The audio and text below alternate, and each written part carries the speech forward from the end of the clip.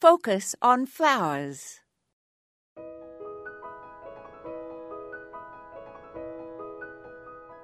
As well as having nectar plants for mature butterflies, remember to plan your plantings this year to include food for the spring and summer caterpillars.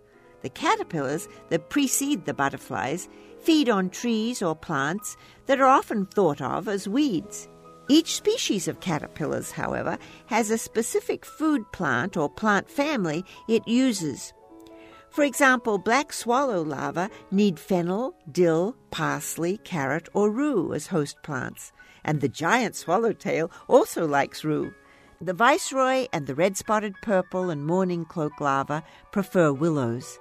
And wild cherries are preferred by the red-spotted purples and tiger swallowtails. Hackberry trees are hosts to hackberry, and snout butterflies. Monarchs love milkweeds to lay their eggs on, and of course, annual zinnias, butterfly bushes, coneflowers, and Brazilian verbena, Verbena bonariensis, and milkweed, as well as ironweed, will attract many adult butterflies because of their nectar.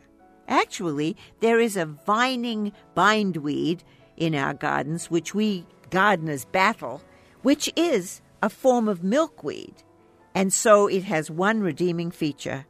The monarch butterflies adore it. This is Moya Andrews, and today we focused on host plants. I'd love to see photos of your gardens. Visit our website, focusonflowers.org, and scroll down to the bottom of the page.